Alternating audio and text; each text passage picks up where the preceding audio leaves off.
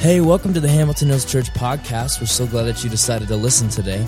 We have a saying in our church: life is messy, everyone is welcome, and anything is possible. So no matter where you're at in your life, we hope that this message brings you some encouragement. Enjoy. Jesus, the name of Jesus, born of a virgin to pay the ultimate price for us. God's chosen Son, born in a stable and placed in a manger. Wise men traveled day and night to bring gifts and worship the King. He is the Messiah. He is the author and perfecter of our faith. He is Emmanuel. He is the great I Am. He is the wonderful Counselor. He is the Almighty God. He is the everlasting Father. He is the Prince of Peace. He is. Hey, good morning, Hamilton Hills Church. How are you? You're like, you look totally different. We haven't seen you before. My name is Brian White. I'm the lead pastor at Harvest Bible Chapel, not too far away. And your pastor and I are friends. And we were having lunch a couple weeks ago, and we said, really our churches should do more together. We should have more fellowship than we've had in the past. And I didn't expect him to break his leg to be able to make that happen. But let me just tell you before we start, why don't you get your Bibles out and go ahead and go to Isaiah chapter 9 while I'm just sharing some of these thoughts. I just want to tell you how thankful I am for your pastor. I'm thankful for his love for you as a church and his compassion, his love for this city.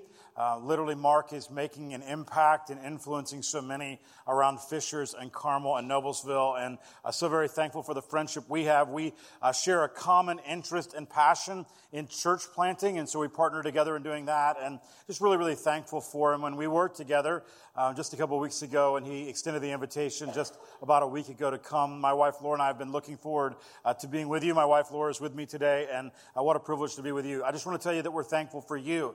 I'm thankful for sister churches, partner churches in the same area that are going after the kingdom work together.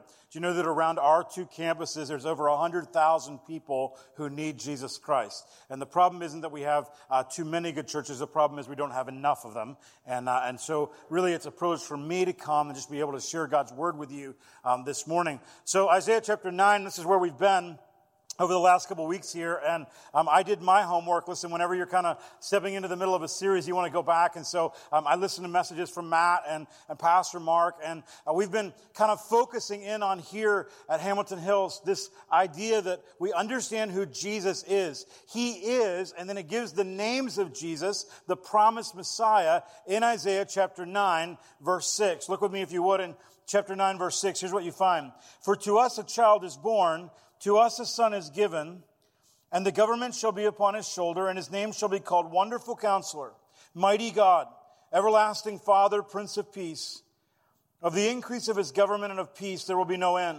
And on the throne of David and over his kingdom to establish it and to uphold it with justice and with righteousness from this time forth forevermore. The zeal of the Lord of hosts will do this. So this morning, part of my privilege is to be able to unpack this phrase, that Jesus is our everlasting Father. However, I'm going to note right up front that, listen, there's not going to matter anything that I say. What matters is what is in the Word of God and that the Holy Spirit is moving. Isn't it true that nothing eternal is going to happen in this time unless God's Holy Spirit moves? Don't you believe that? Okay, so before we go any further, let's just ask the Lord to be magnified in this place and for His Spirit to be active. Let's pray together. Father, thanks for today. God, thank you for the chance to be with friends and brothers and sisters in Christ. Lord, thank you for all that you're doing at Hamilton Hills. Lord, as we've walked the hallways this morning, as we've met so many fellow believers, Lord, as we've heard the testimony of lives changed, God, I just rejoice in what you're doing in this place to bring glory to yourself. God, thank you for your word, your perfect word. And Lord, in your perfect word, you tell us that you will guide us to the truth by your Spirit. God, that's what we're asking you for this morning. Jesus, we want to magnify and honor you. What a privilege it's already been just to exalt your great name. Jesus, thank you that you were born in a manger. Thank you that you lived a sinless life. Thank you, Jesus, that you went to a cross to pay for my sins, that you rose again. And Jesus, your word says that you're coming again, and it's certain. Even so, come quickly, Lord Jesus. May you be honored in all that we would say and do today. We love you, Jesus. In your name, amen. So to jump back into the passage here, this entire month you've been studying this study of the names of Christ as they're recorded. And just to get context, in Isaiah chapter 8 is not a great chapter. Because Isaiah chapter 8 is like the Assyrians are coming. Okay, and then like at the beginning of the chapter, it's like the Assyrians are coming, that's never good. And then in the middle of the chapter, it's like, but wait upon the Lord. And you're like, listen, none of that's good. Why in the world would I wait upon the Lord? Because chapter 9 is coming and it's so much better. And here it is, that there's a promised king coming. Pastor Mark several weeks ago talked about the fact that this entire context of this passage is pointing forward to the Messiah. This prophet, some 700 years before Christ would come, is so certain that even the tense in which he writes the passage, it's like it's already occurring. And he's like, listen, this is going to happen. And he's pointing forward, but he's pointing forward to this promised king. And this promised king, because God is the one who keeps his promises, right? That's what you've been studying, that God keeps his promises. And this promised king is the one who would change things from darkness to light, from hate to love, from that which is empty to that which is full, to spiritual death to spiritual life. That's what this promised king would come and do. And so you've been kind of unpacking this. This promised king is one whose counsel is wonderful. That as he gives truth and as he instructs it and as he counsels it into our life, it's wonderful. But also he's the mighty God. Okay, that he's fully God. So let's just start real quick before jumping into the passage again and say this. Let's just talk about what this is not. Okay, when we're looking at this passage of Scripture, we're seeing descriptions of the Messiah. So when we come to the phrase, everlasting Father, don't let your mind switch off the idea of Jesus the Son. Okay, like sometimes we do that. We read through this passage and we're like, okay, it says Father, so we automatically go to the Father. Okay, and some people for years and years and years held to a heresy called modalism that was basically like God the Father was here, and then he went away, and Jesus came in his spot, and then Jesus goes away, and now it's the Holy Spirit, oneness theology. Listen, that's not right, and that's certainly not what this passage is talking about. These are giving descriptions of what our Messiah would be like. So it's like saying this, our Messiah is like an everlasting Father. So all of you sitting in this room, when I say Father, you have something that comes to mind. And for some of you, it's a really good thought. Your relationship with your father is a really good thing.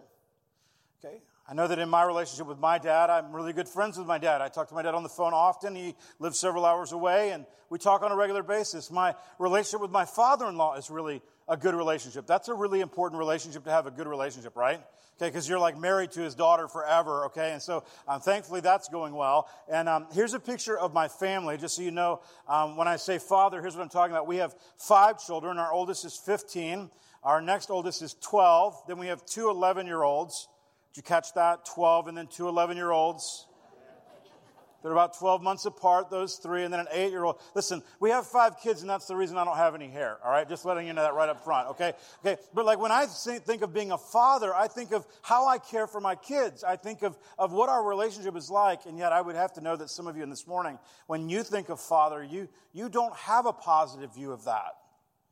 Maybe it's one of distance, or maybe it's one of hurt. So I think it's important when the author, moved along by the Holy Spirit, says that Jesus is like an everlasting Father, it's super important that we really understand what that means, so that we don't get off onto the wrong understanding. And what I want to do this morning is I actually want to take you to 3 places in the New Testament that demonstrate that Jesus, in his character and actions, is like our everlasting Father. That he responds, in fact, write this down. This is the entire message in one sentence. Ready? Write this down. Jesus, our promised King, is forever faithful, tender and loving, like a father to his children. I want you to know that when we look at the passage and we see that he is the wonderful counselor, he is the mighty God, he is strong and powerful above everything, I also want you to know this. It is important to know that God makes his Messiah, Jesus, personal. Personal to you.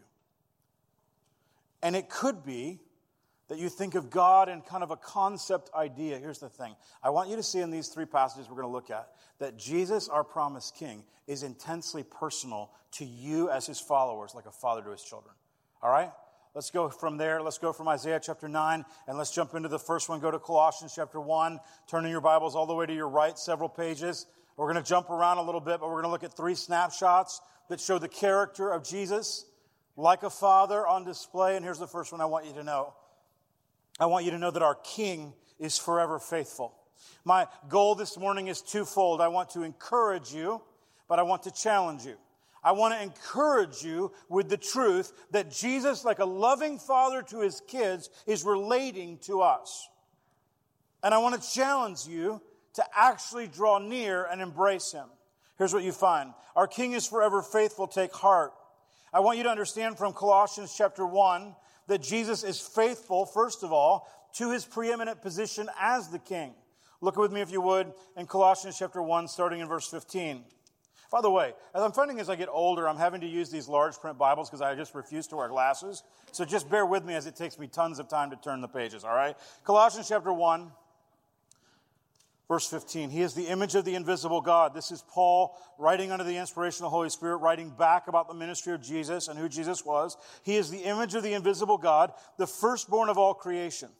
For by him all things were created in heaven and on earth, visible and invisible, whether thrones or dominions or rulers or authorities, all things were created through him and for him. What you begin to see is this, that the preeminent position of a king is that they are to have authority, and they are to impress that authority down in a right way amongst their people. Like, I love, remember the Robin Hood movies? Like, there's something about, I love Robin Hood movies. Okay, like any movie that, from there, medieval times, that's all awesome. I love that. Okay, and into the French Revolution where you see the French kings and stuff like that. And so the one common thing about all those movies is this. The king is always bad. Have you ever noticed that? Like 40 minutes into the movie, you're like, this guy's really bad. Just take care of your people. Make sure they have food. How hard is this? Why do we even have to have a Robin Hood? Just be a good king. Okay, now imagine that Israel would have thought pretty much the same thing when Isaiah said, you're going to have a promised king who's going to be to you like a father. Because there had been tons of kings in their history that were not like fathers. There were tons of kings that were bad kings, right? And praise God, they were not everlasting in that. They were temporary. But I want you to see that our promised king, who relates to us like an everlasting father, he's faithful. He's faithful to his position. So Isaiah, 700 years before Christ, is prophesying towards the Messiah. Paul now, several years after Christ, is writing back about the Messiah. And here's what he says. He is the image of the invisible God. This goes back to what Matt was preaching about last week, that Jesus was fully God, that all the power of God rested in him. In fact, a little bit further down in the passage, you're going to see that all the fullness of the deity was in Christ. He's the firstborn of all creation. By the way, is that actually true? Little test here. You're like, uh-oh. Guest speaker's asking whether or not the Bible's true. Okay, when we think of firstborn, like I have 5 children, and I have a firstborn. Okay, and I think because she is born first, right? Okay, so here's the thing. There seems to be, at least in the Bible, several people born before Jesus. In fact, if you go back, you'll find this, that Jesus was not created. Jesus wasn't actually born way, way, way back. And if you actually look at the birth of Jesus, roughly December 25th, whenever that was, right? Okay, here's the thing. You find people before him. So what that's talking about is this. It's not talking about just that event. It's talking about his place of preeminence, like the firstborn that you see in the families of Scripture. Okay, the one who has the birthright, the one who has the preeminence. That's what this is talking about. Keep looking in the text. Here's what you find. For by him all things were created in heaven and on earth, visible and invisible, whether thrones or dominions or rulers or authorities. All things were created through him and for him. Is it fair to say from Paul's words right there, written under the inspiration of the Holy Spirit, that Jesus is king? And I want you to see that he's faithful to it. He's the one who leads a family in a particular group or geography. That's what a king is. And he's one who is treasured in his place of authority. And what Paul is saying is this. Jesus created it all. He has authority over creation. He's ruling over everything. And everything is for him. So could you imagine if he was not a good, faithful king? But keep looking. Here's what you find in verse 17. He is before all things. There's that everlasting part. He's before all things. And in him all things hold together. That's important. Here's what that tells you, that your faithful king didn't just create everything, he's sustaining everything. And he is maintaining his preeminent position. He's the head of the body, the church. He's the beginning, the firstborn from the dead, that in everything he might be preeminent. And Jesus is faithful to this position of supremacy that is faithful and good. That he's not only creating the world, he's holding it all together, and he's doing it in such a way that he receives glory from it, but we receive benefit from it. Now, how do we know that it stays that way? How do we know that our promised king is relating to us as a good, faithful king forever? Revelation chapter 4. That John, when he's called up into heaven, sees the Lamb seated on the throne, and they are singing, "Worthy, worthy, worthy. Holy, holy are you. You deserve all of the glory, for you created it all." And what you see is this. From 700 years before Christ, all the way to when Christ comes, all the way to when Paul writes back about Christ, all the way to the end of the story, what you find is a forever faithful king, relating like a father. It's not just his preeminent position. I want you to take heart because our promised king is faithful like a father who provides, who protects, who righteously leads. This is the picture of our Savior. But look again at the next couple verses, verse 19. "For in him all the fullness of God was pleased to dwell, and through him to reconcile to himself all things, whether on earth or in heaven, making peace by the blood of his cross." I want you to know this, that our God, listen, Jesus is faithful. He's our faithful king, relating to us like a father because he holds his position. But not only that, listen, he's faithful to his redemptive mission. It's not just that you have a king who's up in heaven who relates to you like a father. Listen, that king came down so that you and I could be redeemed, that we could have peace with God.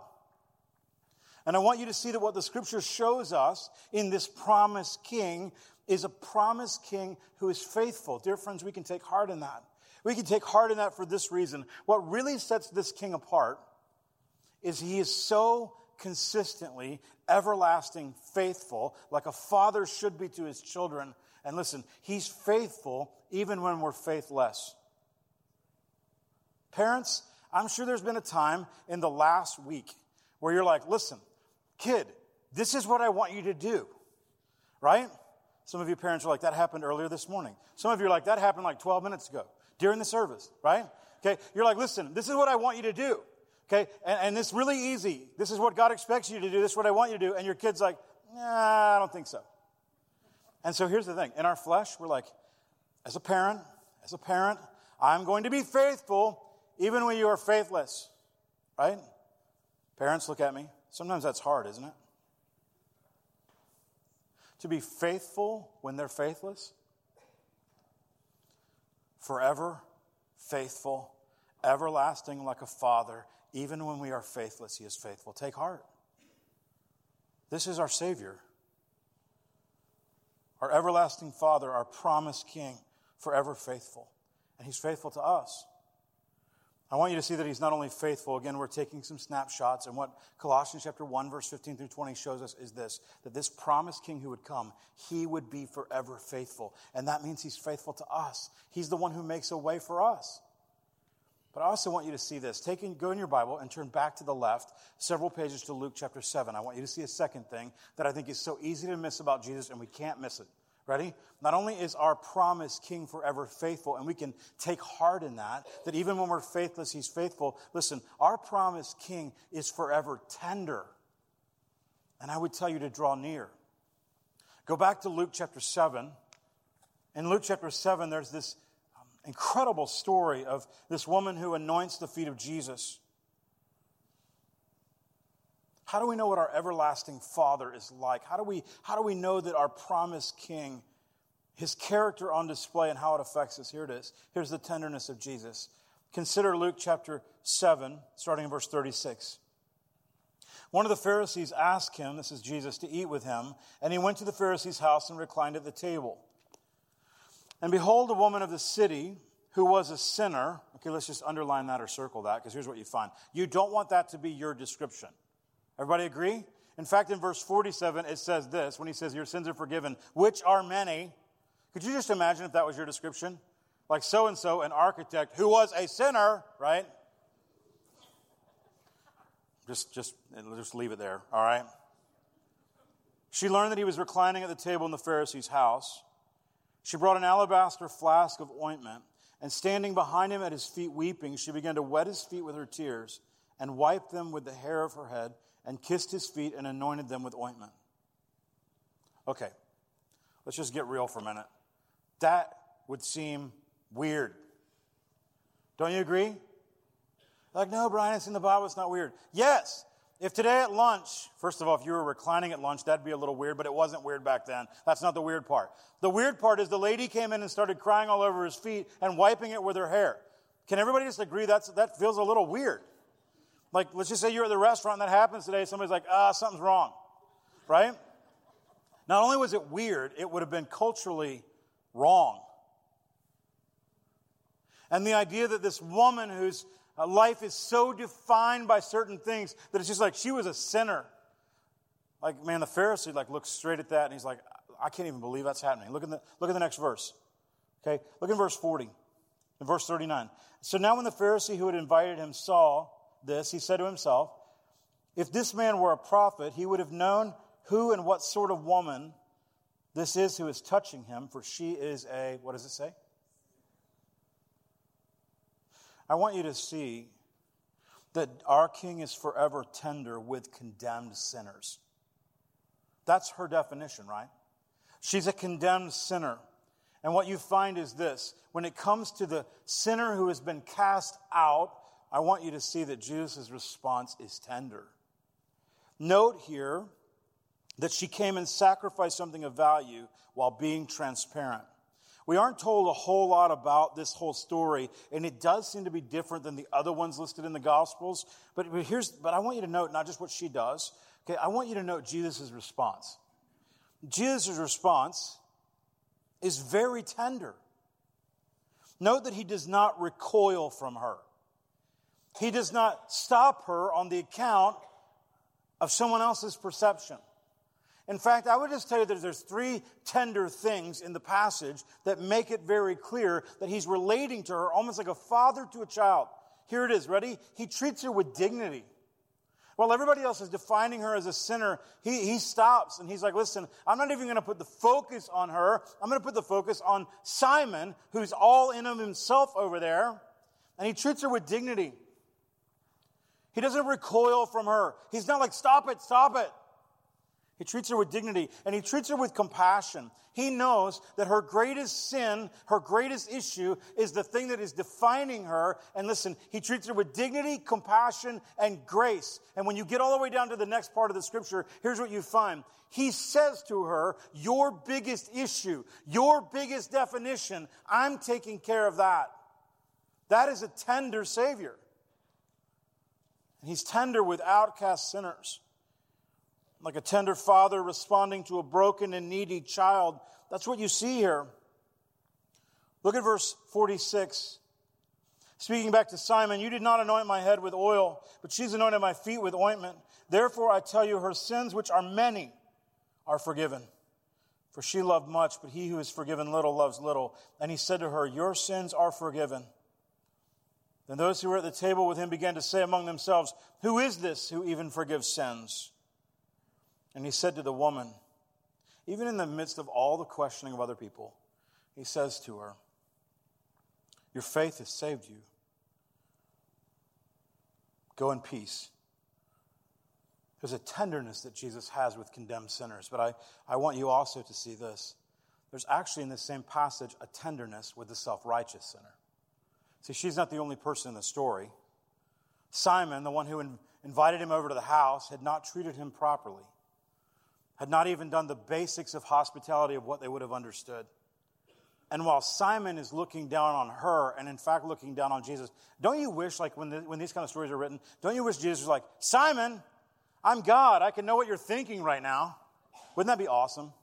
That would be awesome. Like if there's just like a little side thing that was like, Jesus knew what Simon was thinking, and he called him out for it, okay? He kind of does that, right? Okay, so he knows what Simon's thinking, and he says, let's look in the text. Verse 40, Jesus answered, said to him, Simon, I have something to say to you. And he answered, say it, teacher. A certain moneylender had two debtors, and one owed 500 denarii and the other 50. When they could not pay, he canceled the debt of both. Now, which of them will love him more? Simon answered, the one, I suppose, for whom he canceled the large debt. And he said to him, you have judged rightly. Then turning toward the woman, he said to Simon, do you see this woman? I entered into your house, and you gave me no water for my feet, but she has wet my feet with her tears and wiped them with her hair. You gave me no kiss, but from the time I came in, she has not ceased to kiss my feet. You did not anoint my head with oil, but she has anointed my feet with ointment. I just want you to know that Jesus is tender to treat people with tenderness, dignity, compassion, grace. But I want you also to see this, and I think it's important for the next quick thing that we're going to look at. Here it is. Jesus is tender to teach. Note that he doesn't blow Simon away.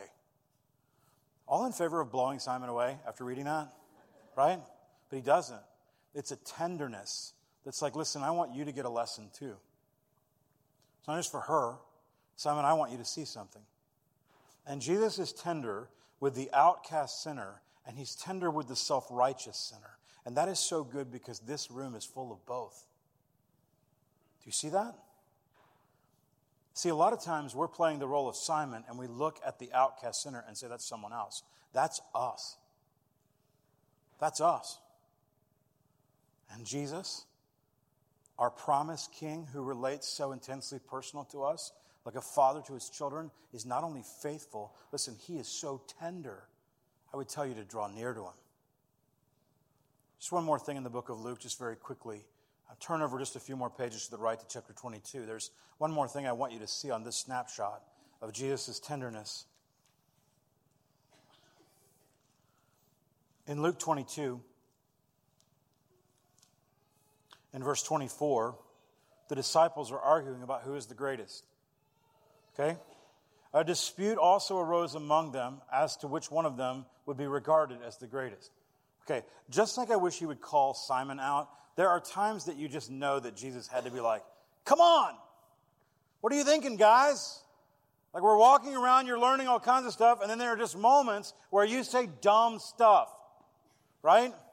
Like literally, if you look at what happens in the text before that, there's a plot to kill Jesus. There's all kinds of stuff going on, and the disciples are like, we're over here fighting about who's the best. Okay, if I were Jesus, I would respond to that differently than he does. Just saying that. I'm not saying that tenderness is always a characteristic that gets attributed to me. Maybe intensity, tenderness, I don't know. Here's what you see. This little quick story blows me away. In the face of every right to pop them on the back of the head and tell them how foolish and childish they were being, here's what Jesus does. He said to them, the kings of the Gentiles exercise lordship over them, and those in authority over them are called benefactors. But not so with you. Rather, let the greatest among you become as the youngest, and the leader as one who serves. For who is the greater, one who reclines at the table or one who serves? Is it not the one who reclines at the table? But I am among you as the one who serves. You are those who have stayed with me in my trials, and I assign to you, this blows my mind, I assign to you, as my Father assigned to me, a kingdom. Look at me. Do you see the tenderness of Jesus? That when the logical human reaction would be like, I can't even believe you people are arguing about it. He teaches them tenderly, and he assures them that you may eat and drink at my table in my kingdom and sit on thrones judging the 12 tribes of Israel. And we know from Revelation that happens to be true. This is so helpful because just like his faithfulness is enduring, note this, whether it's an outcast sinner, whether it's a self-righteous sinner, or whether it's followers who are busy, caught up, arguing the dumbest of things, Jesus is tender. I also want you to see this. In the last two stories, Jesus' tenderness is demonstrated through his teaching. And it's possible, listen, if your heart is not in a posture to receive his instruction, it's possible that you're missing his tenderness. Like if your heart is not in a place to receive the teaching of Jesus, your faithful promised King, who is in his tenderness, illustrating it by teaching you, it's possible that you're missing that part of him. But Jesus is our forever faithful King. He's our forever tender King, and he's relating it to us like an everlasting father to his children. And listen, we're unaware sometimes, but aren't you thankful for Jesus' tenderness? Listen, some people are like, listen, I think God's waiting up in heaven to crush me. Like, God's not waiting up in heaven to crush you. Jesus came as a faithful king to make a way for you, and he's tender with you. And he's like, listen, come to me, all who are heavy laden. There's a tenderness here. And I want you to see there's one more thing. Our king is forever faithful. Our king is forever tender. And our king is forever loving. Just one more snapshot if we could. I'm mindful that the everlasting Father phrase in Isaiah 9:6 is the only phrase in that passage that does not have a correlating one passage of Scripture that speaks about it. You have to go to the New Testament and look at the character and actions of Jesus that demonstrate how he's described in that passage. And that's what we're doing. Here's the third one. Ready? John chapter 15, that our forever king is forever loving. One of my favorite passages of the entire Scripture. I am the true vine, my Father is the vine dresser. And then it says in chapter 15, verse 9, as the Father has loved me, so have I loved you. Abide in my love. Listen, if you would take heart in the faithfulness of Christ, if you would be drawn in by the tenderness of Christ, I would tell you this, that here is the greatest example of both on display, that Jesus loves you. You're like, prove it. Look at verse 9. Look at verse 9. As my Father has loved me, so have I loved you. Look at me, dear friends. Jesus loves you. Remember that song we used to sing in Sunday school for those of us that did that? Jesus loves the little children. There's a tenderness in that, right? Maybe we should sing that more. It would help us with the tenderness and faithfulness of Christ. Jesus loves me. This I know. For the Bible tells me so. What does the Bible tell me? The Bible tells me that my forever king is faithful, tender, and loving, and that I should embrace him. In verse 9, he states it clearly to his disciples that he loves them, and he exhorts them then in verse 9 to abide, to stay, to remain. Stay in this love. Look at verse 10 and 11. It's important. If you keep my commandments, you will abide in my love. People are like, God's love, how do I stay in God's love? It says right there, obey what he says. Keep looking. If you keep my commandments, you will abide in my love, just as I have kept my Father's commandments and abide in his love. These things I have spoken to you, that my joy may be in you and that your joy may be full. Maybe just a quick application before we go any further. Just really kind of offhanded. Listen, if this morning you are lacking joy, my question would be this. Listen, are you obeying the commandments of God and therefore abiding in his love? Because abiding seems to be biblically important for experiencing the joy God gives. And this is the one who loves you. Now look at verse 13, because then he describes that he is loving in his saving provision. Look at verse 13. Greater love has no one than this. Have you ever been around people that they're somewhat loving? They're like, I love you. And you're like, I'm not so sure. Right? Ever been around people like that? Okay. And they're like, I love you, brother. And they want to give you a hug in church. And you're like, I feel like you might talk about me in the parking lot. And then you meet people that have this overwhelming love. And you're like, that looks fake. Right? Look at what he says here. What we're doing in those moments is we're measuring love. Verse 13, look at it. Greater love. Love maxed out. Greater love has no one than this. How do I know that this forever promised king is faithful, tender, and loving? I mean, when it's really on the line, how do I really know he's going to relate like a father gently to his children? Greater love has no one than this, that he laid down his life for his friends. John 3:16, for God so loved the world that he gave his only son, that whoever would believe in him would not perish but have eternal life. 1 John 3:16, by this we know love, that he laid down his life for us. 1 John 4:9, in this the love of God was made manifest. It's made clear. It's made abundant amongst us, that God sent his only Son into the world that we might live through him. I think the greatest expression of Jesus as everlasting Father, I think we see it in his faithfulness. I think we see it in his tenderness. But I think the greatest expression of Jesus relating to us like a father should to his kids is his love. And you see in this text that he's faithful to his loving provision of salvation. He is giving himself. The Bible makes it clear that our greatest issue is the separation we experience between us and God because of our sin. Isaiah is actually the one who wrote about that. Chapter 59, verse 2. It's your sin that causes a separation between you and God. But listen to what the Scripture says about this loving, everlasting Father who would come for us. Here's what it says. That Jesus died the righteous for the unrighteous, that he could bring you to God. That the truth of the matter is this. There's this massive gulf between who God is and all that is good and all that we need and where we are in our sin. And there is no bridge across the divide except for Jesus Christ.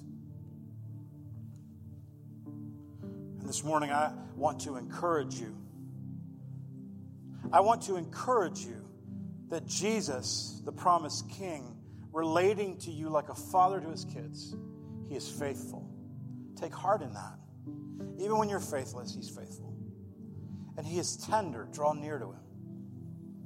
But here's the great application for today. It's possible that you've been in church for a long time. This may be the 1,000,000th sermon you've heard. Probably not. Have you ever embraced Jesus Christ by faith? Have you moved past religion and moved into a relationship with God because of what Jesus has done for you on a cross? You see, here's the story of the gospel. This is the greatest good news that could ever be given. Here it is, ready? That God demonstrates his love for us.